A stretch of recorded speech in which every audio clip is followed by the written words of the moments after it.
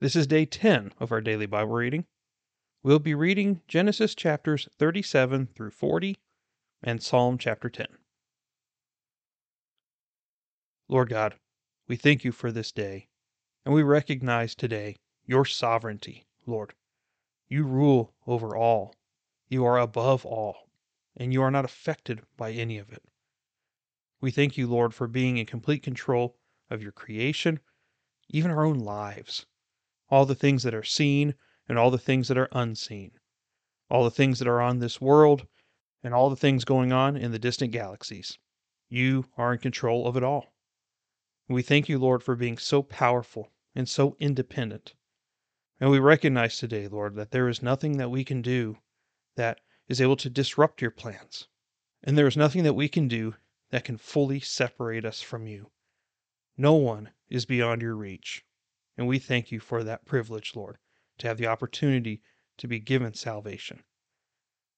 As we enter into your word, Lord, help us to see your sovereignty today. Help us to see your hand guiding the destiny of our lives and the lives of your people in the Bible. Please bless this reading in Jesus' name. Amen. Now Jacob lived in the land where his father had sojourned, in the land of Canaan. These are the records of the generations of Jacob. Joseph, when 17 years of age, was pasturing the flock with his brothers while he was still a youth, along with the sons of Bilhah and the sons of Zilpah, his father's wives. And Joseph brought back a bad report about them to their father. Now Israel loved Joseph more than all his sons, because he was the son of his old age, and he made him a varicolored tunic. His brothers saw that their father loved him more than all his brothers, so they hated him and could not speak to him on friendly terms. When Joseph had a dream, and when he told it to his brothers, they hated him even more.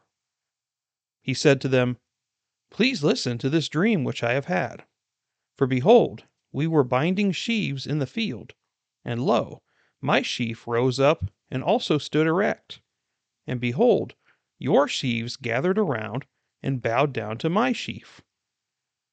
Then his brothers said to him, "Are you actually going to reign over us? Or are you really going to rule over us?" So they hated him even more for his dreams and for his words. Now he had still another dream, and related it to his brothers, and said, "Lo, I have had still another dream, and behold, the sun and the moon and 11 stars were bowing down to me." He related it to his father and to his brothers, and his father rebuked him, and said to him, "What is this dream that you have had? Shall I and your mother and your brothers actually come to bow ourselves down before you to the ground?" His brothers were jealous of him, but his father kept the saying in mind. Then his brothers went to pasture their father's flock in Shechem. Israel said to Joseph, "Are not your brothers pasturing the flock in Shechem? Come, and I will send you to them." And he said to him, "I will go." Then he said to him, "Go now and see about the welfare of your brothers and the welfare of the flock, and bring word back to me." So he sent him from the valley of Hebron, and he came to Shechem. A man found him, and behold, he was wandering in the field. And the man asked him, "What are you looking for?" He said, "I am looking for my brothers. Please tell me where they are pasturing the flock." Then the man said, "They have moved from here, for I heard them say, 'Let us go to Dothan.'" So Joseph went after his brothers and found them at Dothan. When they saw him from a distance, and before he came close to them, they plotted against him to put him to death. They said to one another, "Here comes this dreamer. Now then, come and let us kill him and throw him into one of the pits. And we will say, 'A wild beast devoured him.' Then let us see what will become of his dreams."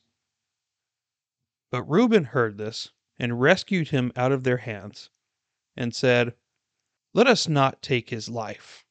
Reuben further said to them, "Shed no blood. Throw him into this pit that is in the wilderness, but do not lay hands on him, that he might rescue him out of their hands, to restore him to his father." So it came about, when Joseph reached his brothers, that they stripped Joseph of his tunic, the varicolored tunic that was on him, and they took him and threw him into the pit. Now the pit was empty, without any water in it. So they sat down to eat a meal.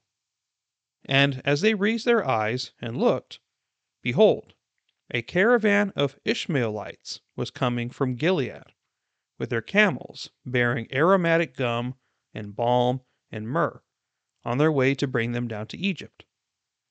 Judah said to his brothers, "What profit is it for us to kill our brother and cover up his blood? Come, and let us sell him to the Ishmaelites, and not lay our hands on him, for he is our brother, our own flesh." And his brothers listened to him. Then some Midianite traders passed by, so they pulled him up and lifted Joseph out of the pit, and sold him to the Ishmaelites for 20 shekels of silver. Thus they brought Joseph into Egypt. Now Reuben returned to the pit, and behold, Joseph was not in the pit. So he tore his garments. He returned to his brothers and said, "The boy is not there.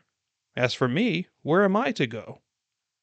So they took Joseph's tunic, and slaughtered a male goat, and dipped the tunic in the blood. And they sent the varicolored tunic, and brought it to their father, and said, "We found this. Please examine it, to see whether it is your son's tunic or not." Then he examined it, and said, "It is my son's tunic. A wild beast has devoured him. Joseph has surely been torn to pieces." So Jacob tore his clothes, and put sackcloth on his loins, and mourned for his son many days.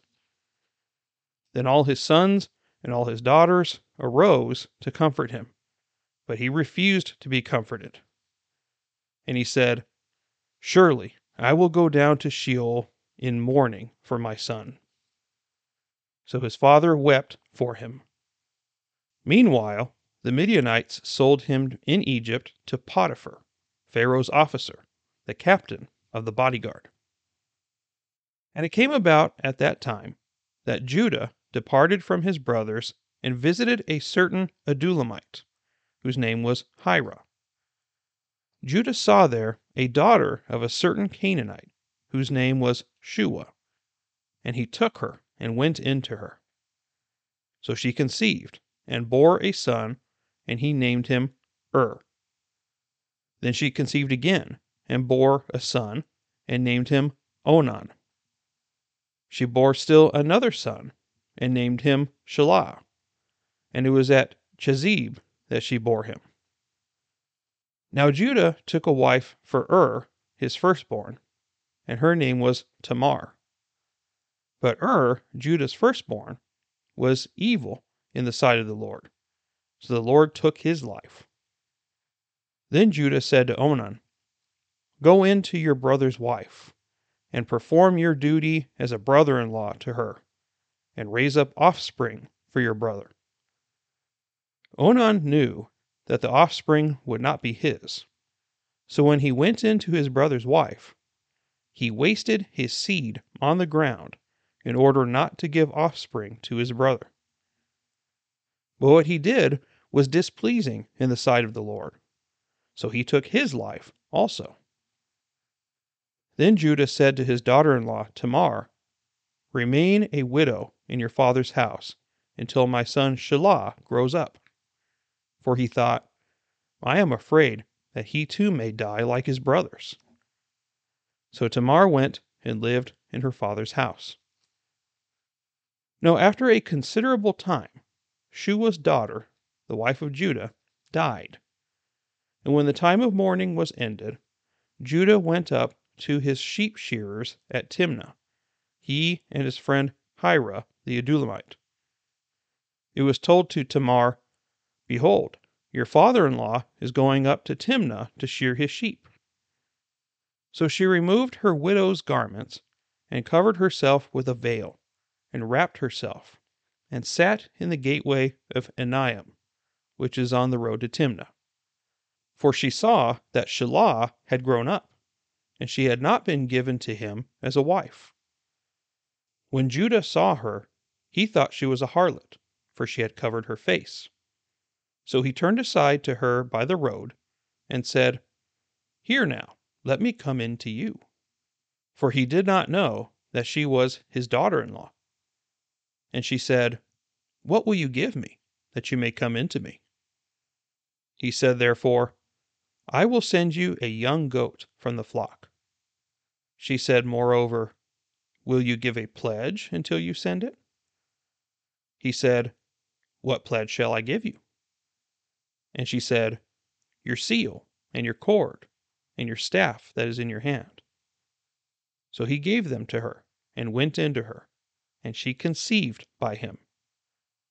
Then she arose and departed, and removed her veil, and put on her widow's garments. When Judah sent the young goat by his friend the Adullamite to receive the pledge from the woman's hand, he did not find her. He asked the men of her place, saying, "Where is the temple prostitute who was by the road at Enaim?" But they said, "There has been no temple prostitute here." So he returned to Judah, and said, "I did not find her. And furthermore, the men of the place said, 'There has been no temple prostitute here.'" Then Judah said, "Let her keep them. Otherwise we will become a laughingstock. After all, I sent this young goat, but you did not find her." Now it was about 3 months later that Judah was informed, "Your daughter-in-law, Tamar, has played the harlot, and behold, she is also with child by harlotry." Then Judah said, "Bring her out, and let her be burned." It was while she was being brought out that she sent to her father-in-law, saying, "I am with child by the man to whom these things belong." And she said, "Please examine and see, whose signet ring and cords and staff are these?" Judah recognized them, and said, "She is more righteous than I, inasmuch as I did not give her to my son Shelah." And he did not have relations with her again. It came about at the time she was giving birth, that behold, there were twins in her womb. Moreover, it took place while she was giving birth, one put out a hand, and the midwife took and tied a scarlet thread on his hand, saying, "This one came out first." But it came about as he drew back his hand, that behold, his brother came out. Then she said, "What a breach you have made for yourself." So he was named Perez. Afterward his brother came out, who had the scarlet thread on his hand, and he was named Zerah. Now Joseph had been taken down to Egypt, and Potiphar, an Egyptian officer of Pharaoh, the captain of the bodyguard, brought him from the Ishmaelites who had taken him down there. The Lord was with Joseph, so he became a successful man. And he was in the house of his master, the Egyptian. Now his master saw that the Lord was with him, and how the Lord caused all that he did to prosper in his hand. So Joseph found favor in his sight, and became his personal servant, and he made him overseer over his house, and all that he owned he put in his charge. It came about that from the time he made him overseer in his house, and over all that he owned, the Lord blessed the Egyptian's house on account of Joseph. Thus the Lord's blessing was upon all that he owned, in the field and in the house. So he left everything he owned in Joseph's charge, and with him there he did not concern himself with anything except the food which he ate. Now Joseph was handsome in form and appearance, It came about after these events that his master's wife looked with desire at Joseph, and she said, "Lie with me." But he refused, and said to his master's wife, "Behold, with me here, my master does not concern himself with anything in the house, and he has put all that he owns in my charge. There is no one greater in this house than I, and he has withheld nothing from me except you, because you are his wife. How then could I go and do this great evil and sin against God?" As she spoke to Joseph day after day, he did not listen to her to lie beside her or be with her. Now it happened one day that he went into the house to do his work, and none of the men of the household was there inside. She caught him by his garment, and said, "Lie with me." And he left his garment in her hand, and fled, and went outside. When she saw that he had left his garment in her hand, and had fled outside, she called to the men of her household, and said to them, "See, he has brought in a Hebrew to us to make sport of us. He came in to me to lie with me, and I screamed. When he heard that I raised my voice and screamed, he left his garment beside me and fled, and went outside." So she left his garment beside her until his master came home. Then she spoke to him with these words, "The Hebrew slave whom you brought to us came in to me to make sport of me, and as I raised my voice and screamed, he left his garment beside me and fled outside." Now when his master heard the words of his wife, which she spoke to him, saying, "This is what your slave did to me," his anger burned.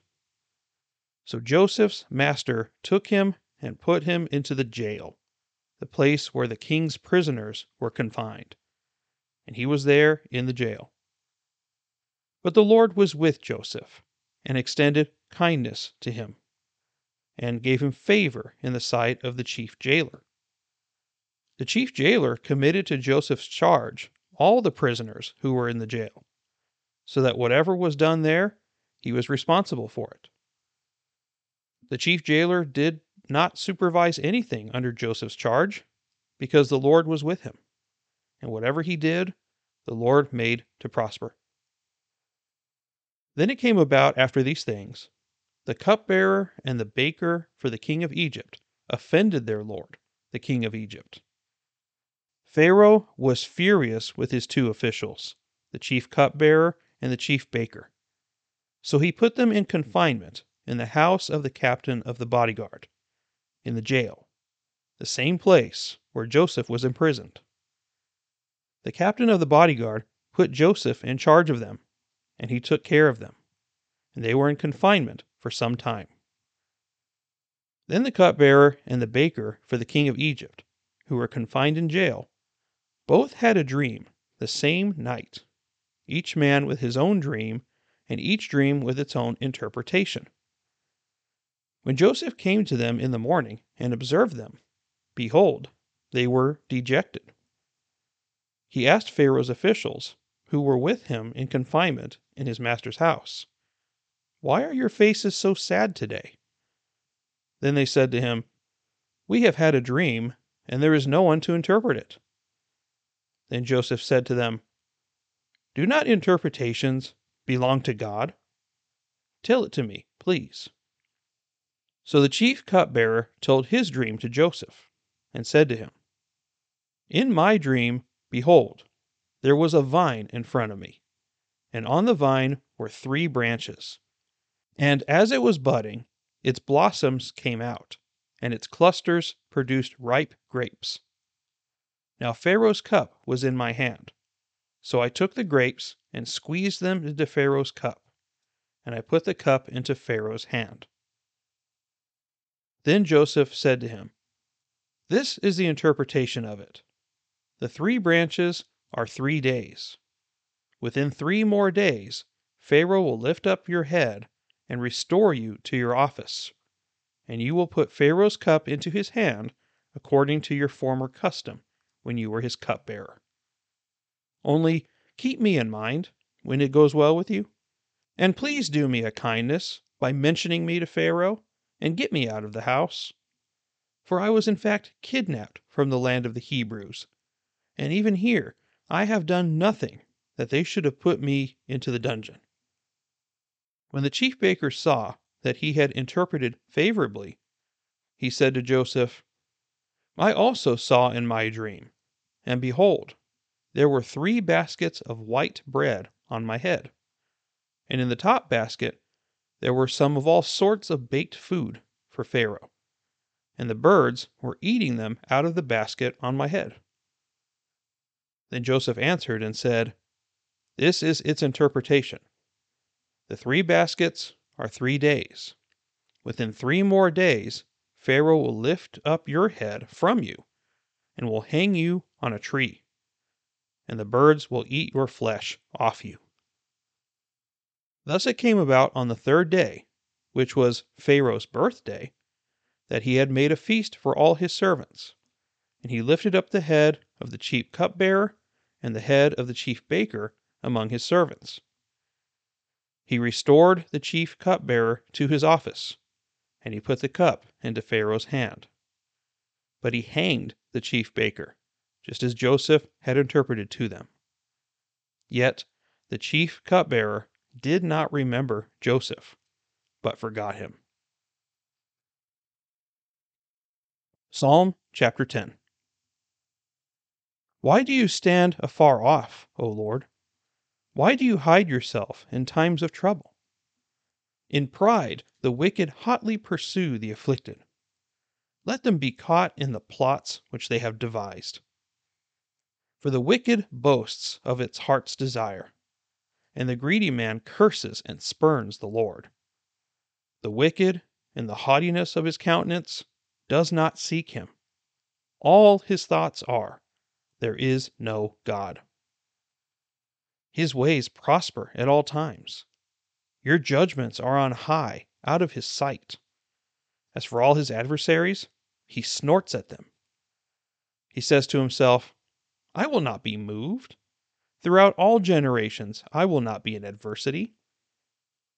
His mouth is full of curses and deceit and oppression. Under his tongue is mischief and wickedness. He sits in the lurking places of the villages. In the hiding places he kills the innocent. His eyes stealthily watch for the unfortunate. He lurks in a hiding place as a lion in his lair. He lurks to catch the afflicted. He catches the afflicted when he draws him into his net. He crouches, he bows down, and the unfortunate fall by his mighty ones. He says to himself, "God has forgotten. He has hidden his face. He will never see it." Arise, O Lord. O God, lift up your hand. Do not forget the afflicted. Why has the wicked spurned God? He has said to himself, "You will not require it." You have seen it. You have beheld mischief and vexation to take it into your hand. The unfortunate commits himself to you. You have been the helper of the orphan. Break the arm of the wicked and the evildoer. Seek out his wickedness until you find none. The Lord is king forever and ever. Nations have perished from his land. O Lord, you have heard the desire of the humble. You will strengthen their heart. You will incline your ear to vindicate the orphan and the oppressed, so that man who is of the earth will no longer cause terror. Okay, chapter 37 shows the beginning of Joseph. We're moving away from Jacob being the main character, and now Joseph is going to be on the spotlight for pretty much the rest of Genesis. Now, of course, I love the Bible in general, but one of the things I really love about the Bible is that it doesn't hold back the flaws of its characters. These are real historical people, but beyond just the wonderful things that God did through them, it also shows all of their weaknesses too, to remind us that the human condition is a timeless thing. The same things that Jacob dealt with, we deal with it too, in its own way. And this is no exception. Joseph was 17 years old, and he is the second youngest of all his brothers. And the Bible makes it very clear that Jacob picked favorites. Jacob loved Joseph more than any of his other sons. And the reason that he loved him was because he was the son of his old age. But in addition to that, he is the firstborn of his beloved wife, Rachel. So he had his favorite wife, and now he's got the son of his favorite wife. Therefore, that is his favorite son. It would make sense that way. But Joseph, you can tell, was blessed by God. Now, I'm not sure if he did this intentionally or not, but either Joseph was just really comfortable with his brothers to share the dreams that he was having with them, or he was doing it with an air of arrogance. I don't really know. Given Joseph's character, it doesn't seem to be out of arrogance, but rather just to show, hey, look, this is the kind of dream I have. I want to tell you guys about it. Isn't it weird? And his brothers are like, yeah, that's great. You really think we're going to bow down to you someday? You think somehow you're going to reign supreme even over your parents? Which the sun and the moon represent that, your mother and your father. So yeah, that really irritated the brothers. But the fact that it irritated them so much that they wanted to kill him, I don't know if that is an appropriate response. Either Joseph was a really annoying brother, or it was really an expression of the sin that is going on in their lives, the wickedness that lies in their hearts. It really goes to show there's something going on with this family. Jacob was led by God, but he made a lot of mistakes in his youth. And what I also find odd is as we go into the story about Judah and his kids, it always made me wonder why God spared the brothers who mass murdered a bunch of people in revenge for their sister Dinah. Because God didn't take their lives, and yet he allowed the lives of Judah's sons to be taken. So that's very interesting how that is. But it really shows, like I prayed at the beginning, the sovereignty of God in all this. God knew exactly what he was doing. God allowed certain people to live, and he allowed certain people to die. Because in the sight of God, we are all wicked. We can look at what Joseph's brothers did and be angry with them. We can look at Judah and his issues, and we can say that we're better than them somehow. But that's not true at all. We all have the same root problem. We are sinners. We can't forget that. So as the story goes, Joseph was sold into slavery to Potiphar, the captain of the Egyptian guard. And we'll get to him after we see what happened with Judah. So Judah had two sons, and Onan. Apparently was a really bad guy, so he died. And then Onan was supposed to do his legal right, which was to marry the widow of his brother in order to continue the family name. But Onan did what was disrespectful in not only Judah's sight, but also in God's sight. So instead of finishing the process with the woman, he did it outside of that, if you know what I mean. And that's not what he was told to do. And so that heart issue within Onan, that disrespect and defiance, just caused him to be killed as well. Then we see Judah and Tamar both do stupid things here. Judah fell for a temple prostitute, which in itself is a wrong thing to do. And this was after his Canaanite wife had died. So whether it's to comfort himself or whatever, we don't know. But regardless, he sees his daughter-in-law as a prostitute, and they do their deed, and she gets pregnant from him. So it's a whole big messed up thing. But don't forget who this is. This is Judah. The line of Judah is going to go down to the Christ. Don't you see what God is doing in all this? God is showing that even through all the stupidity and foolishness and evil of man, even this can lead to the Redeemer. Good can come out of this. So we can't forget that. We cannot ignore God's sovereignty in these matters. And we also cannot just dismiss people. And that's something that I think is something we need to learn from this.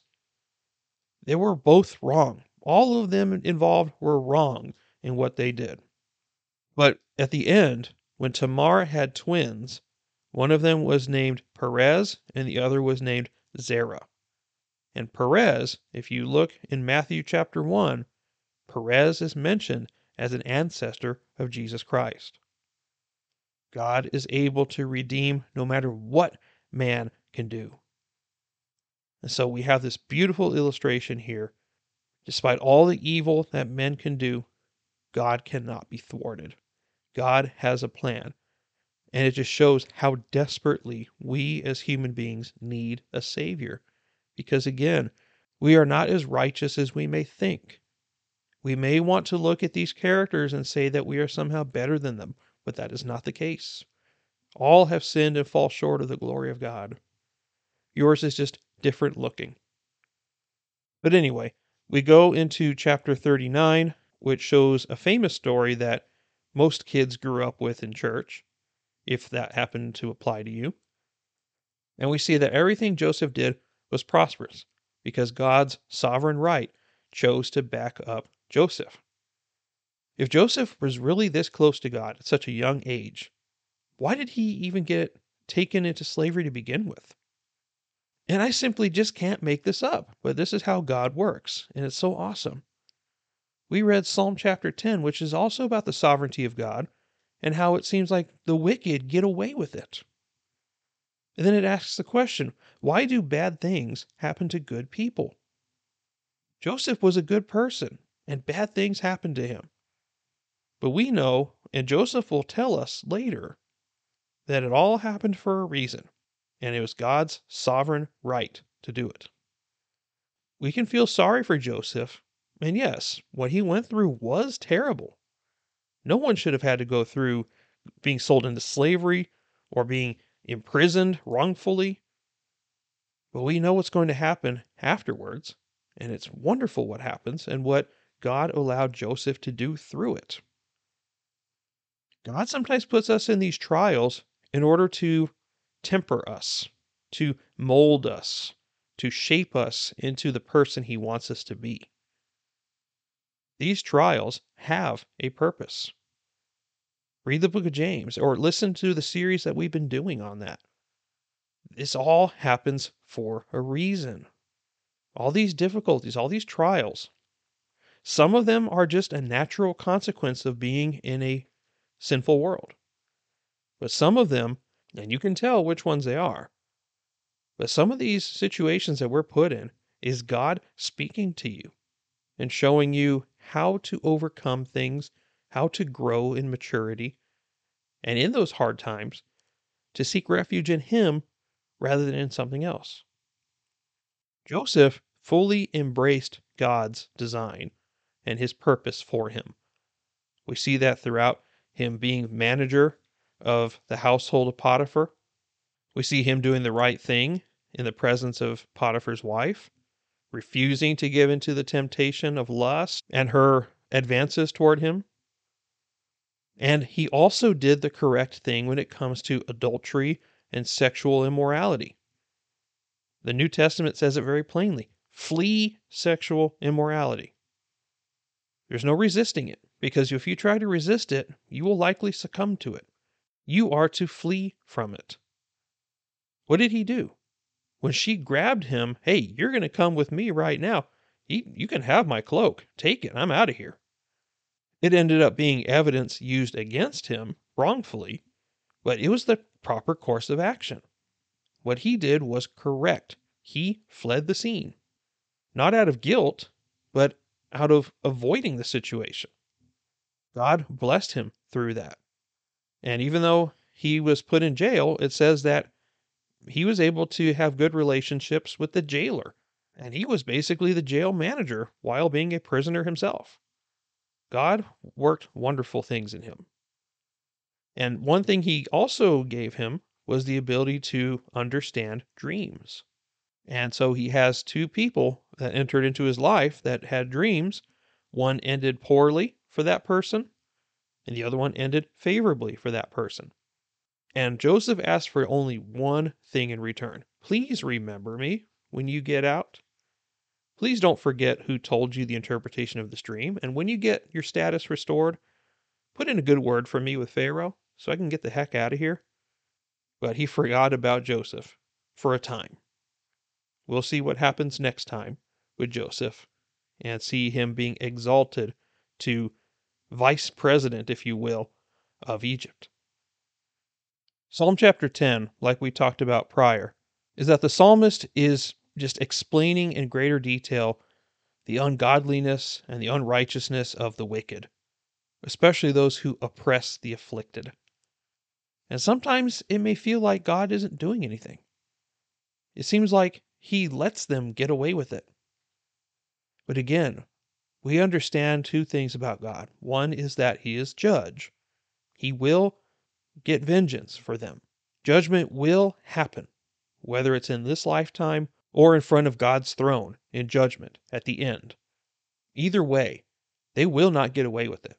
God will never allow the wicked to prosper forever.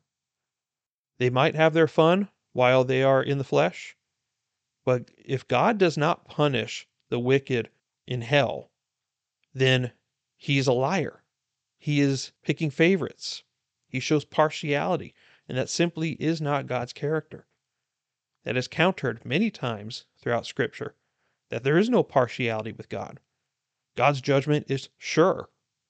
It may not be in our timing, but it will always be in his timing.